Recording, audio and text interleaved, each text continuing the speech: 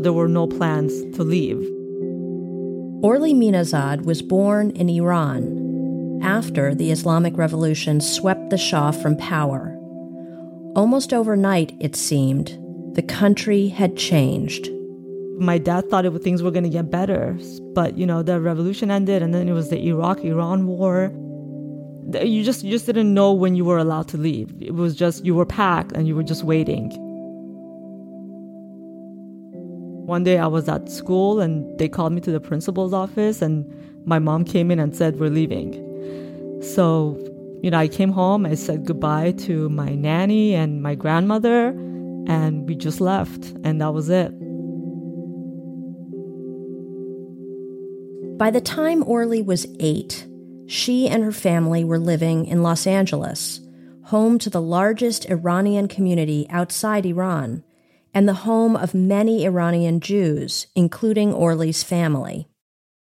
And I've been here ever since.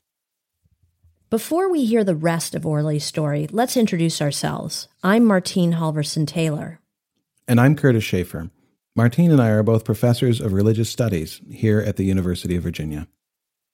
And this is Sacred and Profane, our program exploring how religions shape the world around us in unexpected ways, and how, in turn, we shape religions.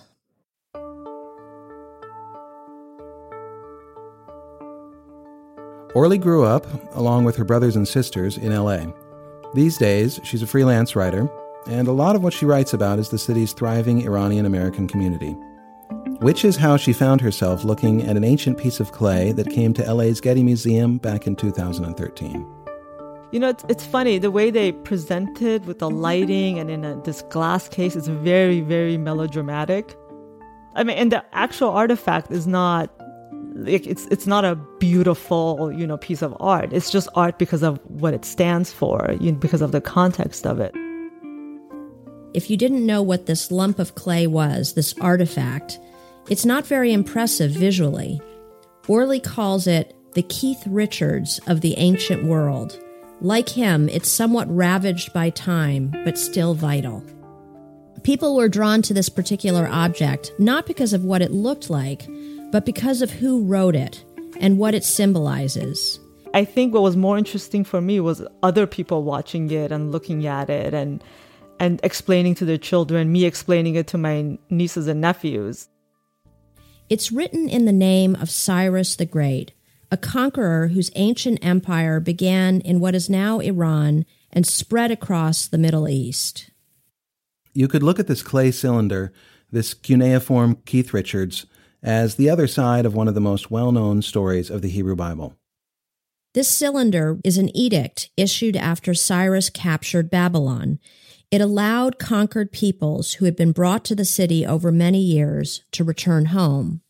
In the Bible, Cyrus's edict is seen as a chance for the Jews to return to their homeland and to rebuild their temple after decades of exile in Babylon. And, as the Bible tells it, that's not random good luck. It's God working through Cyrus. You can hear this in the prophet Isaiah's description of Cyrus and his victory. Thus says the Lord to his anointed, to Cyrus, whose right hand I have grasped to subdue nations before him and strip kings of their robes. I have aroused Cyrus in righteousness, and I will make all his paths straight. He shall build my city and set my exiles free. Many, like Isaiah, have seen Cyrus's edict as a divine command and as an invitation to return to their homelands. But that's not the only interpretation. For some, it's been a sign of religious tolerance, a ruler giving his people permission to freely worship their own gods in their own lands. It's even been called the first declaration of human rights. Cyrus, King of Kings, champion, long before Magna Carta, of human rights and liberties. And it has a long history of popping up in politics around the world. I want to tell you that the Jewish people have a long memory. So we remember the proclamation of the great king, Cyrus the Great, Persian king. And we remember how a few weeks ago, President Donald J. Trump recognized Jerusalem as Israel's capital. For Orley, Cyrus's edict is proof of Iran's long history of religious tolerance and diversity, a tradition that laid the cornerstone for modern democracies like the United States. I think immigrants are just constantly trying to justify their existence in a new country. For Iranians in LA, it's come to mean that here's this 2,500 years ago, we, the Iranians, had a ruler who was way more tolerant than most rulers are now, even in our own country, even in our own American political climate. And this was a confirmation that, we can also belong here. I mean, it still has lessons to teach. Today on the show, we'll explore some of the many ways people have interpreted Cyrus's decision to send conquered peoples home, as divine intervention, as pragmatic propaganda, as a symbol of human rights and religious freedom. We'll try to understand why he may have been motivated to write the decree in the first place. And more importantly, we'll think about why and how his decree has remained meaningful to us millennia later. Why has the decree of an ancient monarch been held up as an example of modern democratic ideals? And how much do Cyrus's original intentions matter? But before we can appreciate what Cyrus's decree might mean to us today, we have to at least try to understand what Cyrus intended 2,500 years ago. Let's go back to the account of Cyrus's edict that's best known today, the Hebrew Bible. Cyrus actually appears in the Bible multiple times. This is from the book of Ezra. The Lord stirred up the spirit of King Cyrus of Persia, so that he sent a herald throughout all his kingdom, and also in a written edict declared, "The Lord, the God of heaven, has given me all the kingdoms of the earth, and he has charged me to build him a house at Jerusalem in Judah.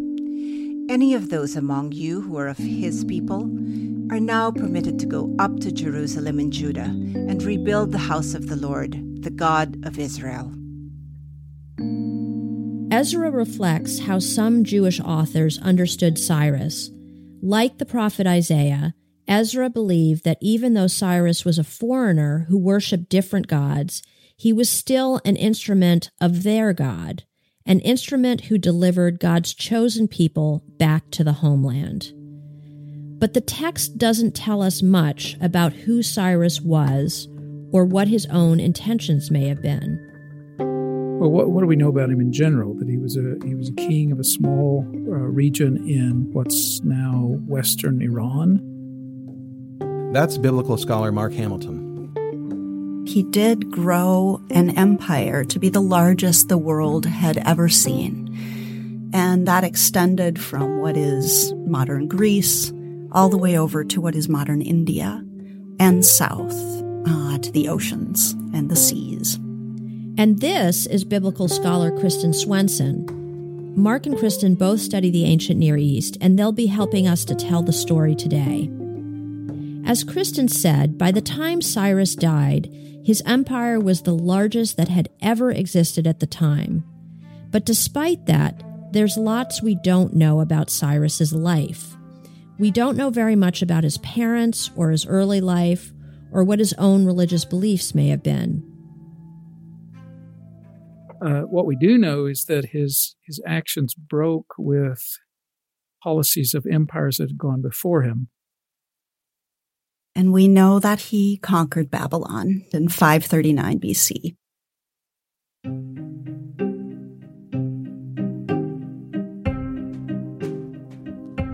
While he would go on to conquer much of the Middle East, Babylon was in many ways the centerpiece of Cyrus's empire. It's located in modern-day Iraq, so geographically it was right at the heart of things. And it was a prize. One of the oldest, largest, and richest cities in the world, long before Cyrus came to town. Babylon had become powerful and wealthy by conquering its neighbors, particularly under an earlier king named Nebuchadnezzar. Nebuchadnezzar was a very successful conqueror. When he defeated a peoples, and he did that all over the known world, he took their best and brightest with him back to Babylon and put them to work for Babylonia. Those conquered peoples, brought there against their will, helped to build the palaces, temples, and gardens that made Babylon a wonder of the world. But by the time Cyrus arrived, there was tension building in the city as well. So it was a really cosmopolitan court, but you can imagine that not all the Babylonians were thrilled with seeing foreigners assume positions that were well respected. As these artisans, as scribes, as judges. I mean, there were some very high positions occupied by people who had come from defeated countries. All of this was making Babylon less Babylonian. So it seems that in the Babylonia of that moment, before Cyrus conquers the empire, the population itself was divided. Different people have different ideas about how their country should go forward. There were those who were amenable to foreigners, that there were some people who felt very strongly that Babylonia should be composed of blood Babylonians, people who were born and bred there. So you could say Cyrus is really facing quite a dilemma. On the one hand, he's gaining control of this incredibly wealthy, sophisticated city. On the other hand, it seems that the city is ready to fracture into pieces. So what does he do? What's his move? Well, not long after he enters the city, he creates that cylinder-shaped artifact that we've been talking about, the one that Orly saw in L.A. Inscribed on it is his edict, written in the language that would have been spoken by native Babylonians at the time. And you could hear Cyrus's words as a kind of promise of a new day for a divided Babylon. I am Cyrus, king of the world, great king, mighty king, king of Babylon, king of Sumer and Akkad, king of the four quarters. When I entered Babylon peacefully, I took up my lordly abode in the royal palace amidst rejoicing and happiness. Marduk, the great lord, rejoiced over my good deeds. By his exalted word, all the kings who sit upon thrones throughout the world, from the upper sea to the lower sea, brought their heavy tribute before me, and in Babylon they kissed my feet. He says that his actions are motivated by the gods. He calls it kind of liberating them. I sent the gods back to their palaces, to the cities of Ashur and Susa, Akkad, the land of Eshnunna, the city of Zamban, the city of Marturu, Dare, as far as the border of the land of Kutu, whose shrines had become dilapidated, and made permanent sanctuaries for them. I collected together all of their people and returned them to their settlements. I returned the gods unharmed into sanctuaries that made them happy. May all the gods I return to their sanctuaries ask a long life for me, and mention my good deeds.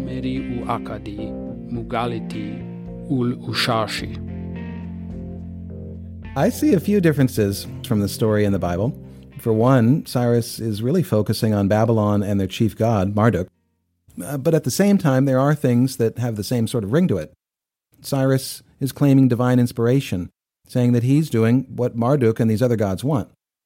And he is sending both gods and people back to their homelands. I can definitely see how you can read this as a text of religious tolerance, or perhaps cultural tolerance. Cyrus is saying, hey, go, do what makes your gods happy. And it's not just the state turning a blind eye to these other religions. Cyrus is promising to actively support them all and to rebuild their temples. Yeah, exactly. And the fact that we do have these similar but very different stories is interesting. It shows how various people very early on made it their own. And the Cyrus cylinder very well may have been motivated by a certain religious tolerance toward conquered peoples and perhaps even to their gods. But I think we can also look at this as a savvy political decision. He allowed, so to speak, a number of foreigners to return to their native lands who had been conquered by Nebuchadnezzar. Now, that makes you popular in a couple of ways. One, among the foreigners who might want to go back, but the other is among the native Babylonians, who would have been happy to see good riddance to those people who came wandering in that weren't from here originally.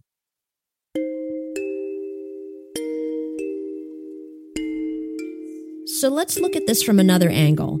There's also the question, did conquered peoples in Babylon actually want to go home? The accounts of Cyrus's decree in the Bible make it sound like joyous liberation, but we know that some of the Jews had been in Babylon for decades, and we know from written records that many had flourished there. They wrote contracts, they owned businesses, they gave their children Babylonian names, they had put roots down in the city. Would this decree have felt like an invitation to go home or an edict of expulsion? I think it would have felt like that to a lot of people. And remember, we're talking about 40 years here, a generation between the conquest and their return. And so a lot of people who were urged to return to their native land actually may have felt more Babylonian than anything. We read that Cyrus provided all this support, which sounds so nice, but he may have been bribing them also to go back. I promise you I'll give you some stuff and help you get your feet on the ground.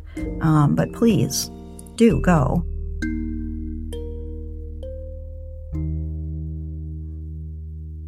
This came up when I was speaking with Orly about her own family.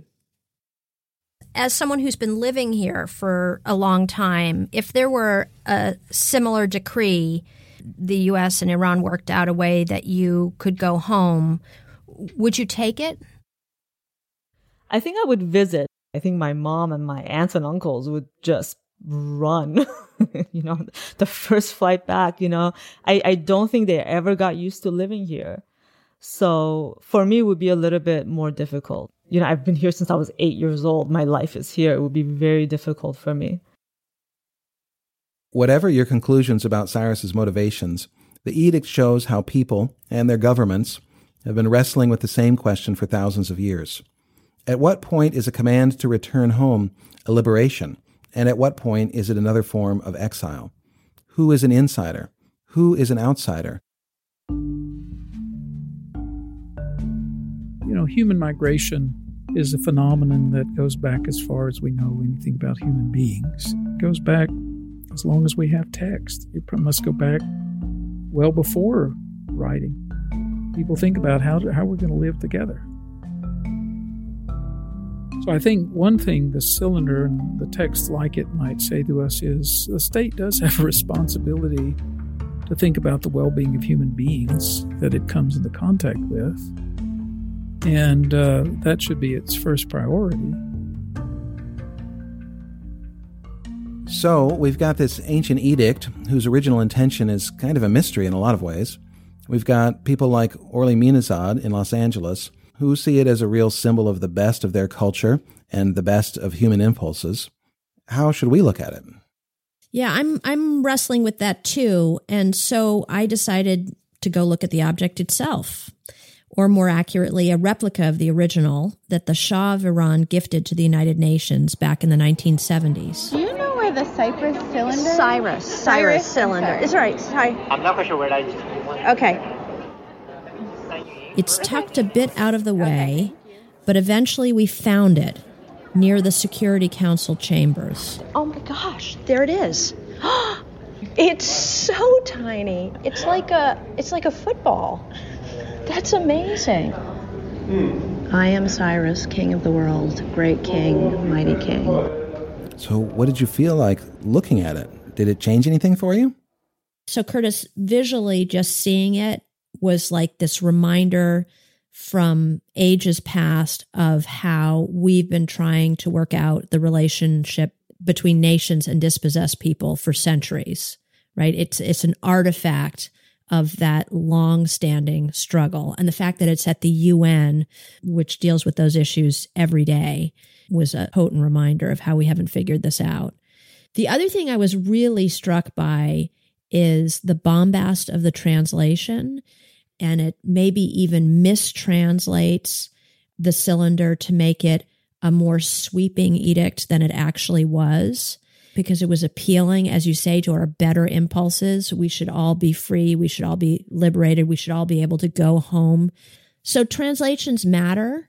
A lot hinges on them, and they should be carefully done. Otherwise, we're rewriting history or miswriting history. On the other hand, this translation, if it is a mistranslation, is aspirational in ways that are probably very important for people, racing by it at the UN if they ever stop to look at it. It is a work of propaganda, that it celebrates some of what could be the best in us.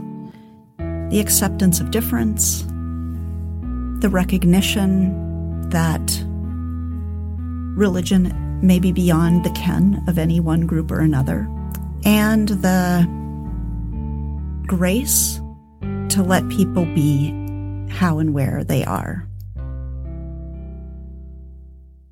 It really gets at the heart of what we do as scholars of texts that are hundreds or thousands of years old.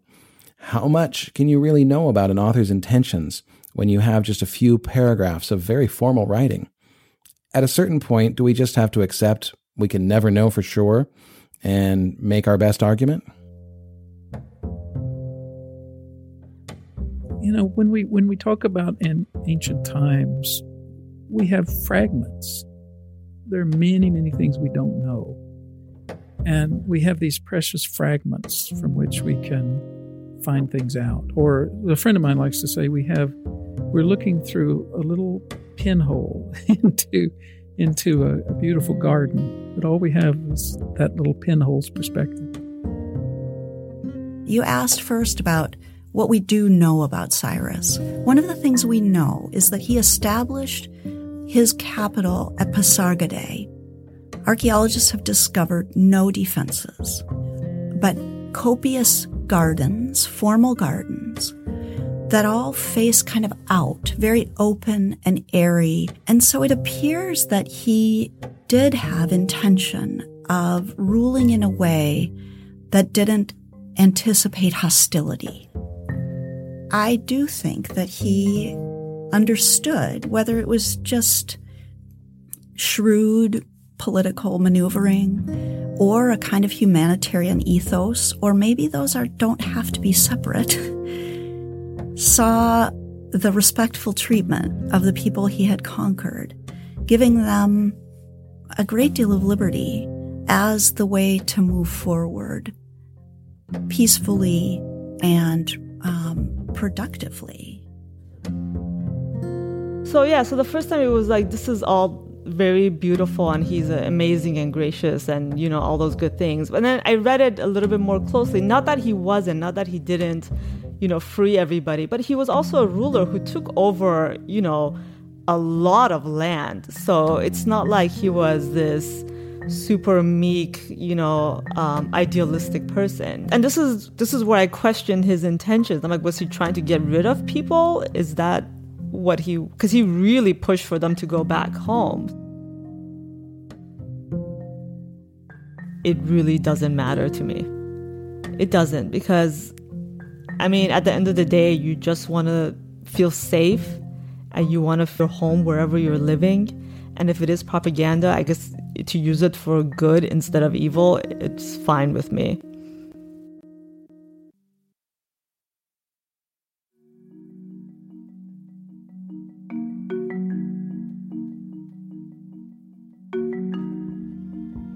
Sacred and Profane was produced for the Religion, Race, and Democracy Lab at the University of Virginia. Our senior producer is Emily Gaddick. Our program and communications manager is Ashley Duffalo. Our intern is Laura Logan. Today's guests are Mark Hamilton, Orly Minazad, and Kristen Swenson. Additional research for this episode came from Ashley Tate. Our readers were Megan Hartman, David Vanderhooft, Rosalind Tordesillas, and Rico Galliano. Music in the episode came from Blue Dot Sessions. For more on our work, head to religionlab.virginia.edu or follow us on Twitter @TheReligionLab. And if you like the show, make sure to subscribe and rate us on the podcatcher of your choice. It really makes a difference for shows like ours that are just starting out.